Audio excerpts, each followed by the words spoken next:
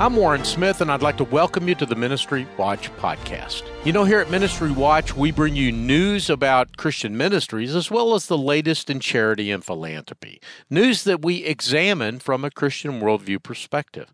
Our goal is to help us become better stewards of the resources God has entrusted to us.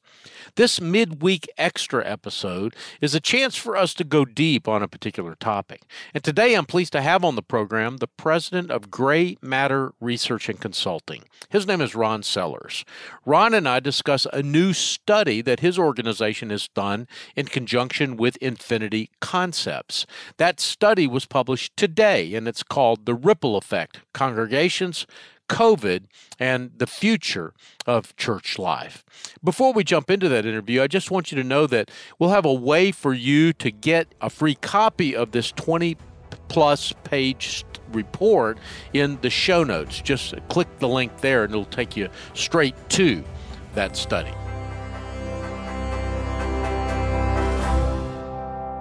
Well, Ron Sellers, welcome to the program. It's really great to be able to chat with you about this new study that you've put out, The Ripple Effect: Congregations, COVID, and the Future of Church Life. And Ron, I'm a journalist. I sort of like headlines, short, sharp headlines, and short, sharp lead paragraphs. So can you give me a headline? What's sort of the big idea in this study? Pandora's box is open. How about that for a headline? Well, it's pretty suggestive. What I mean by that is there have been lots of different alternatives, if you will, for church, for live in-person church services for many years. You can always find a church service somewhere on television. There are various radio programs, et cetera, et cetera. And they've really never been much more than a niche in terms of church attendance. Then we had the pandemic hit, and we saw that people either chose to or largely were forced to stop attending in person. So what did they do? They largely turned to online and watched church services. And unlike previous situations where, television has always been out there, et cetera, this time people were essentially forced into it. And what we found is that a lot of the people who were forced into it are not so sure they want to be forced out of it again. So there's a lot of questions now about what is the future of church attendance in the U.S. Yeah. Well, I want to dive into some of those numbers, and maybe it'd be best to start with, I guess you could say, a little bit of a preamble about who you actually surveyed whenever you did this. You surveyed evangelicals primarily, and you've got a definition of how y'all define an evangelical here, and you say that, and I won't go into that definition, but you've got. Well, maybe I will go into the definition just a little bit. The Bible is the highest authority. It's important for me to encourage non-Christians to trust Jesus as Savior. Jesus' death on the cross is the only sacrifice that will remove the penalty of my sin. Only those who trust in Jesus as their Savior and receive God's grace will have eternal salvation. I've paraphrased a little bit, but those are fundamental core biblical evangelical ideas. Did you just survey evangelicals or mostly survey evangelicals? No, this was exclusively evangelicals, and further, it was evangelical Protestants. So it means there are people within the Catholic Church, Orthodox Church, Mormon Church, et cetera, who would agree with all of those theological positions. Yeah. But we were looking at a very tightly defined group of folks. And I think it is really critical to understand what the definition of evangelical is. This is the definition that's actually favored by the National Association of Evangelicals. And there's a lot of research out there purporting to be about evangelicals, but it's defined so differently. And it's critical for anybody who's going to use that research to understand the definition, because it ranges anywhere from about 7% of the U.S. population to 35 to 40% of the population. And so there are some very, very different stories being told about who evangelicals are, what they're like. That aren't necessarily really accurate. They're not a reflection of who really is an evangelical by beliefs. Right. Well, I completely agree with that. I've been studying this and writing about this phenomenon of, who is the evangelical, what is an evangelical for a long, long time. So I feel your pain, and I really appreciate y'all's attempts to try to define and quantify exactly who you're talking about here. Let's dig into the numbers though just a little bit. So you surveyed that audience, those folks, and you found that 89% stopped in-person church during the pandemic, and 77% of the total because they were required to. Their church was closed. They didn't have any other choice. Do I have that right? Yeah, there's one additional piece it's not massive, but it is important, which is 13% of people who hold evangelical beliefs were not regularly attending church prior to the pandemic. So of those who were, 89% stopped attending at some point during the pandemic. And of those who stopped, it was 77% stopped because their church stopped holding services, stopped offering services, right? Made a decision, legally required to, whatever. So the vast majority of churched evangelicals stopped attending services during the pandemic for some length of time. Yeah. Well, and I don't think those numbers, Ron, candidly would be a huge surprise to most of us, right? Because what that number tells us, at least in part, is that most of us has experienced that, for ourselves. My church shut down for a while. I couldn't attend even if I wanted to. So that part of it is not a surprise. I think where it starts to get a little more interesting for me was when your study started looking at, okay, well, what did they do instead? We're not going to church every Sunday. What are the alternatives? Are they just, are they watching the Sunday morning news shows? Are they doing something else? And I was fascinated by these numbers, and I'm going to go ahead and recite them so you don't have to call them from memory. But you said 78% attended online church, 48%, nearly half, did some sort of Bible reading or worship at home, 39% TV church. I assume that meant they turned on their television and looked at some televangelist who was already there, that was already on one of the Christian networks of some kind. Not necessarily a televangelist as people would normally think of that term, because there are plenty of local church services that are broadcast, a church in St. Paul, Minnesota, Got it. Locally. Okay, so it could have been a national, like a TD Jakes. It could have been a local church. It could have been a community access television. Right. All we know is that it was a church service that was televised. Right. It was on TV. And there are a couple of surprises for me in this number. 28% turned to Christian radio. And that, to me, I've been involved in Christian radio for many, many years. And, I know that there are a lot of strong Christian radio stations in most major cities and a lot of small towns in this country. But I think on any given day, far fewer than 28% are actually listening to those radio stations. That's a big number, it seems to me. Christian radio played a big role during the pandemic, it sounds like. It did. And, when you talk about that number being a large number, and then, the typical ratings of a Christian radio station, and my background is in the radio industry, so I'm familiar with a lot of those ratings. They appear to contradict, but they really don't, because the ratings are talking about in any given time slot, in any given 15-minute slot, or if you want to look at it over an hour or whatever. And folks could have upped their listening. They could, 28% listened at some point during the pandemic as some type of a substitute for church service. I got you. That they were necessarily listening constantly, that they all tuned in at 10 o'clock on a Sunday morning, anything like that.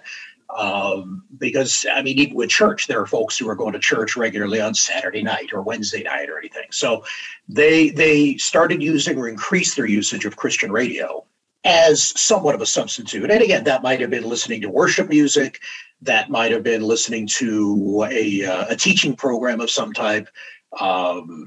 we didn't dig too deep into that. Yeah, right. Two other data points on this particular chart that I wanted to look at. One was podcasts, 13%. I don't think that really surprised me, but I would just make the observation that if you were doing this survey 10 years ago, that number would likely be zero. I mean, there were very, very few podcasts 10 years ago. The fact that 13% were listening to podcasts is again, maybe not surprising because lots of us are now listening to podcasts, but it is something that just wouldn't have been part of the mix as recently as 10 years ago.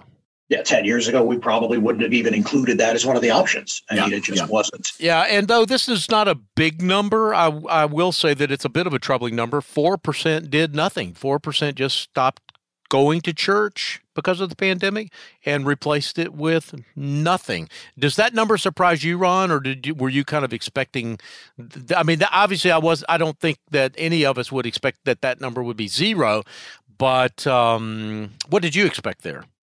Well, honestly, it was surprising to me that it was as low as it was, because one of the things I skimmed over the proportion who stopped going to church. But one of the things that we did see in there is the proportion who stopped going to church was substantially higher among people who were already less engaged in their faith. So among less regular church attenders, for instance, those were the folks who were much more likely to make a conscious decision on their own to stop going to church. Now, there's no reason that the church situation should be any different according to how frequently people attend church. So what that tells me is logically a lot of the folks who made the decision to stop going, not because their church closed, but they proactively made the decision, were the folks who were kind of on the fringes anyways. And they used this as a convenient excuse, basically. And, it was like, okay, well, I wasn't that it was like going to a burger place, and I wasn't that satisfied with the burger to begin with, and so now they're going to be closed for remodeling. I'll just stop going. I'll find someplace else. I'll find something else to do, right? Yeah. And so it's just a nice, easy excuse. So I'm actually a little surprised that it was that low, and when you consider that 13% of evangelicals really weren't attending church to begin with before the pandemic. So I'm used to seeing much higher numbers of lack of engagement, even among believers, right? And so it was surprising it was that low, to be honest with you. Yeah, well, that's fascinating. Let's go back, kind of refer to a number we talked about earlier. In other words, okay, so churches closed. What do? The vast majority went online. So where did they go online? You've got a question that relates to that as well. 87% went to their own church. They looked at the services of their own church. 14% did another local church. 22%, now obviously these numbers don't add up to 100%, so you could check more than one box here pretty obviously. 22% a non-local church, 20% multiple churches. But here's kind of a bottom line number for me, Ron, that I'd like for you to comment on, that 19% explored a church that was not their own during COVID. So there was a little bit of church shopping going on during the COVID pandemic, sounds like. There absolutely was. And one of the things that we see in this is that a lot of people did multiple things, right? So it's not just that church shut down or they decided to stop going for a while and they just went online and watched their own church and nothing changed. A lot of people use this as an opportunity to go do a little bit of looking around. Now, whether they were looking around because of dissatisfaction with their church, and this was, again, just a good opportunity, whether it was curiosity, whether they learned about a friend's church that had a really great streaming service and they wanted to try it, not sure. Because again, we're limited in how much time that we have with these folks, and so we can't go into ridiculous levels of depth. But we do know that this was an opportunity for a lot of people to start looking around.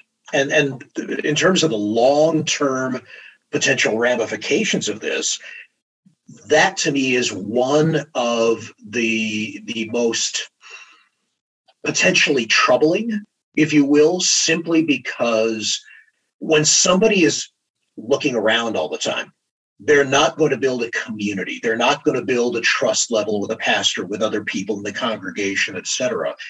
And I wonder, is this the beginning for some people of just sort of being fickle consumers?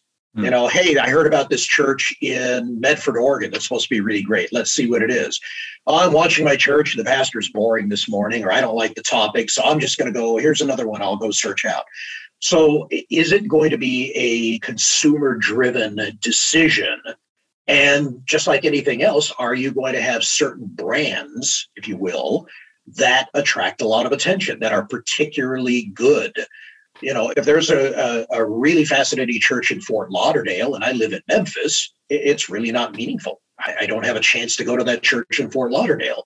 Well, if I can just go stream it online, now suddenly I do have the chance to go to that church in Fort Lauderdale. So are we going to start seeing the rise of, for lack of a better word, super churches that are starting to get a lot of viewership, a lot of interest, and the individual local church is left gasping for air? Yeah. That's a very open question, a very open concern. Well, and I think that, Ron, correct me if I'm wrong, but that might be why you called at the beginning. When I asked you for a headline, you said that Pandora's box has been opened, and I would assume that that's probably kind of one aspect of it right there, is that there will be, some negative consequences of that possibility. And you say something later, moving on through the survey, I should say, you ask a question, which one of these is the better experience? In other words, people were forced to stop attending in person, chose to start attending online.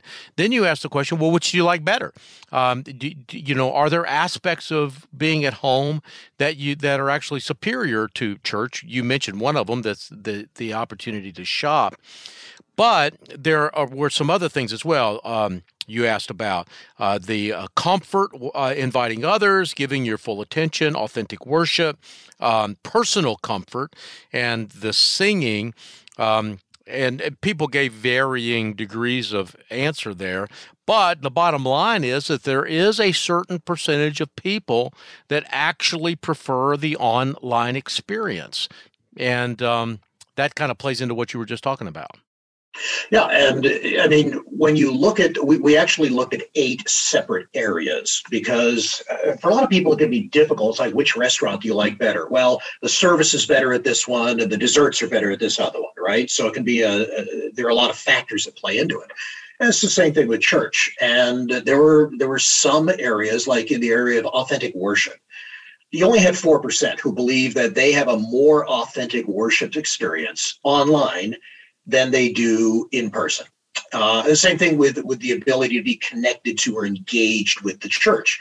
A very small proportion of people feel that's better online. But then you have other areas like the ability to try different churches. 24% believe that is better online. And when you look at the proportion who say it's better or equal to, it's actually a majority of those who tried online church say it's at least equal to the in-person experience, being able to try different churches. The same kind of thing we saw with being able to learn from the teaching. Only 39% tell us that they are better able to learn from the teaching in person. 51% said it's really equal. And then 10% said online is actually better for them. And the same kind of thing with their personal comfort. You only had 43% who said in person is better. So there are a lot of folks who see advantages to online, and there are a lot more who don't see disadvantages to online. In fact, we had this was one of the more interesting numbers to me.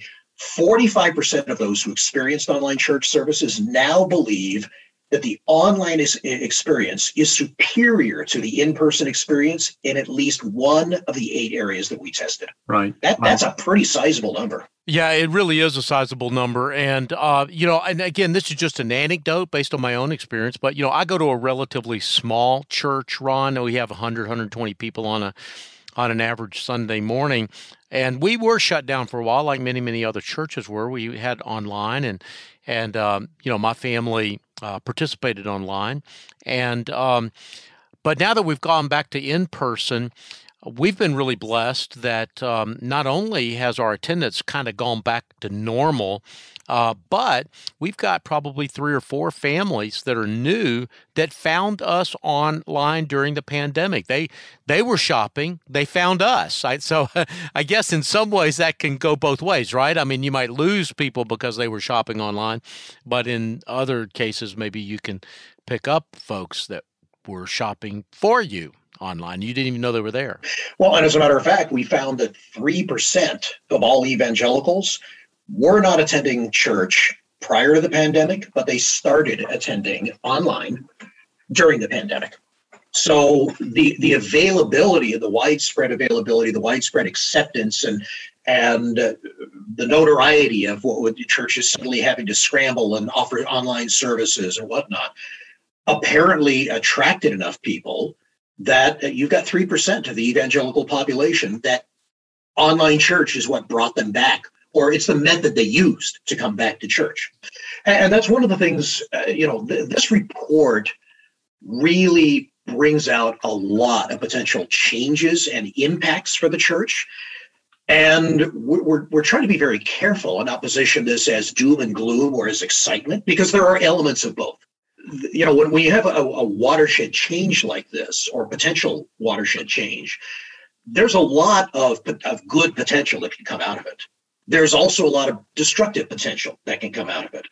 And our point in presenting a lot of this information is that no matter whether you see it as an opportunity or as a warning sign, no matter whether it ultimately ends up being a good thing or a bad thing, it's going to take some pretty careful strategic thinking. And it's not something that you just kind of, as a pastor, as a ministry leader, as a church leader, a parachurch leader, a denominational leader, can just say, well, let's see what happens. Yeah. Because you really want to be out in front of this thing and strategically thinking about what are the implications going to be? What are the warning signs? How do we counteract those? What are the opportunities? How do we take advantage of those? Right. Well, in fact, Ron, that gets me kind of to where I'd like to land this plane. We need to kind of bring our conversation to a close here. And let's talk about some of those next steps. Towards the end of your survey, you kind of come to this conclusion that 44% want to only 44% want to return exclusively to in-person church. That's a lot of folks that now either want their church to be online or want some component of their church to be online. I'm of the school. Let me just go ahead and go on record that I think that that's a problem. Personally, I mean, I think that the kind of community that is formed by face-to-face, in-person interactions with each other is absolutely vital to the Christian experience. And but on the other hand, I'm also very aware you and I, Ron, are having this conversation via Zoom, and we're recording it for a podcast, which people will. So I mean, to say, to put your head in the sand and say that this technology doesn't exist or that it will just go away if we ignore it, I think is also kind of a ridiculous place to come to as well.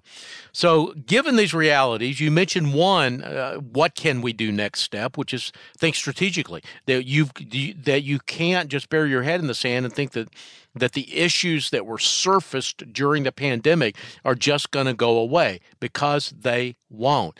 Other than that, thinking strategically, trying to get out in front of it, what are some other things that you might recommend church leaders and ministry leaders should do? Well, I think one of the things they're going to have to really think about is whether to do what they can to encourage this and go along with the flow and support it and do everything they can to make the experience as positive as they can and promote it, et cetera, and look at this as an opportunity and a good thing, or whether they need to really try to discourage it.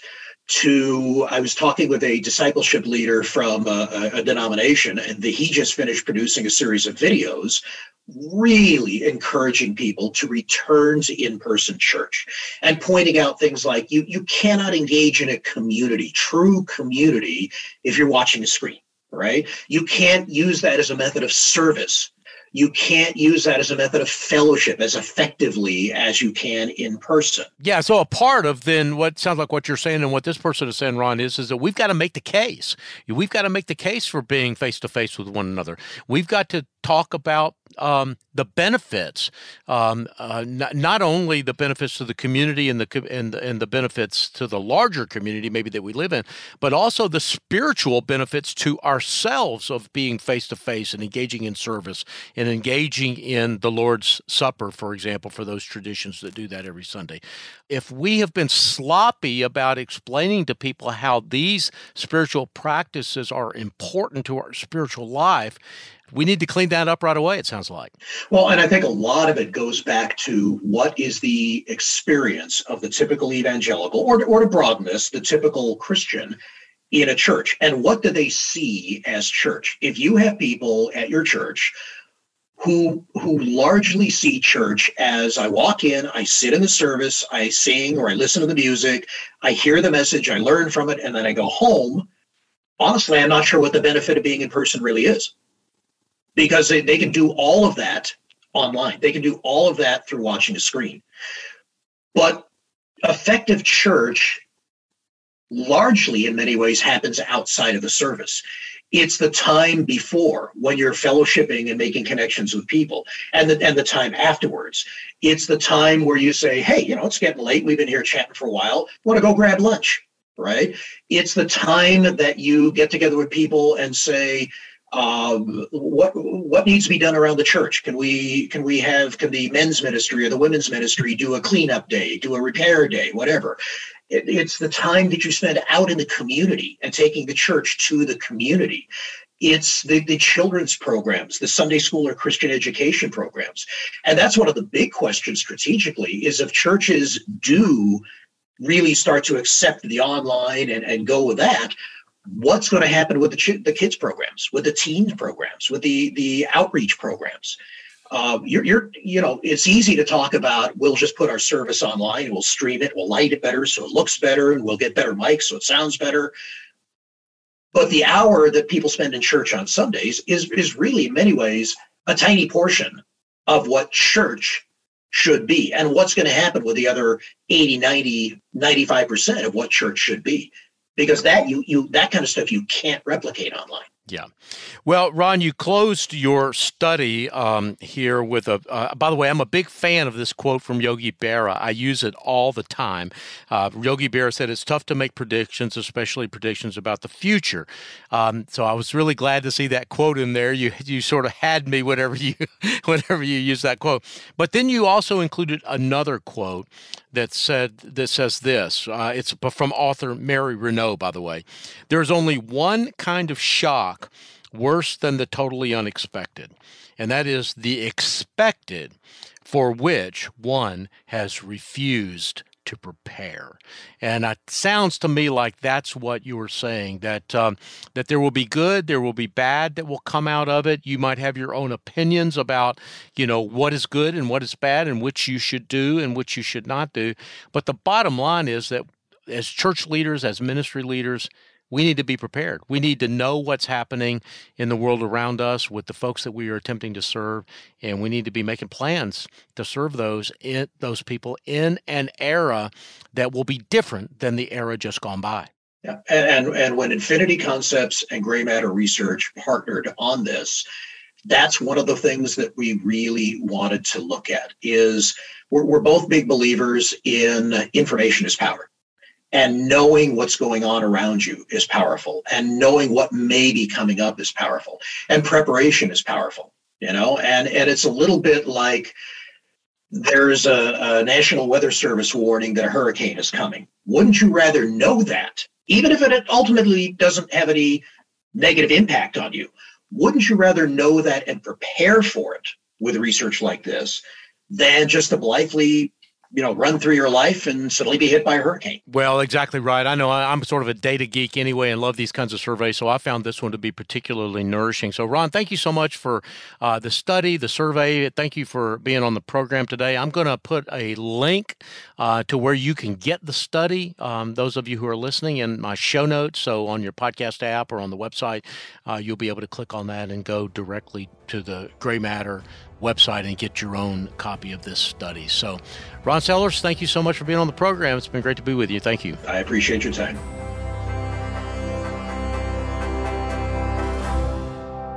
You've been listening in on my conversation with Ron Sellers. He's the president of Gray Matter Research and Consulting, which has just published a new study called The Ripple Effect: Congregations, COVID, and the Future of Church Life. Before we go, a quick reminder that this program exists because of the generosity of our readers and listeners. We take no money from the ministries we cover, and there's no advertising on our website. We're completely listener and reader funded. If you'd like to make a donation to Ministry Watch, just go to ministrywatch.com and hit the Donate tab at the top of the page. And if money is a little tight right now, hey, I get it. I've been there a time or two myself. You can still help the program. Just rate us on your podcast app. The more ratings we get, the higher we rank with search engines, and that means other people can find us more easily. Rating us takes just a few seconds. It doesn't cost you a dime, and it's a free and easy, and I should add, important way that you can support the Ministry Watch podcast. The producers for today's program are Rich Rosell and Steve Gandy. We get database and other technical support from Kathy Goddard, Stephen DeBerry, and Casey Suddeth. I'm Warren Smith, and until next time, may God bless you.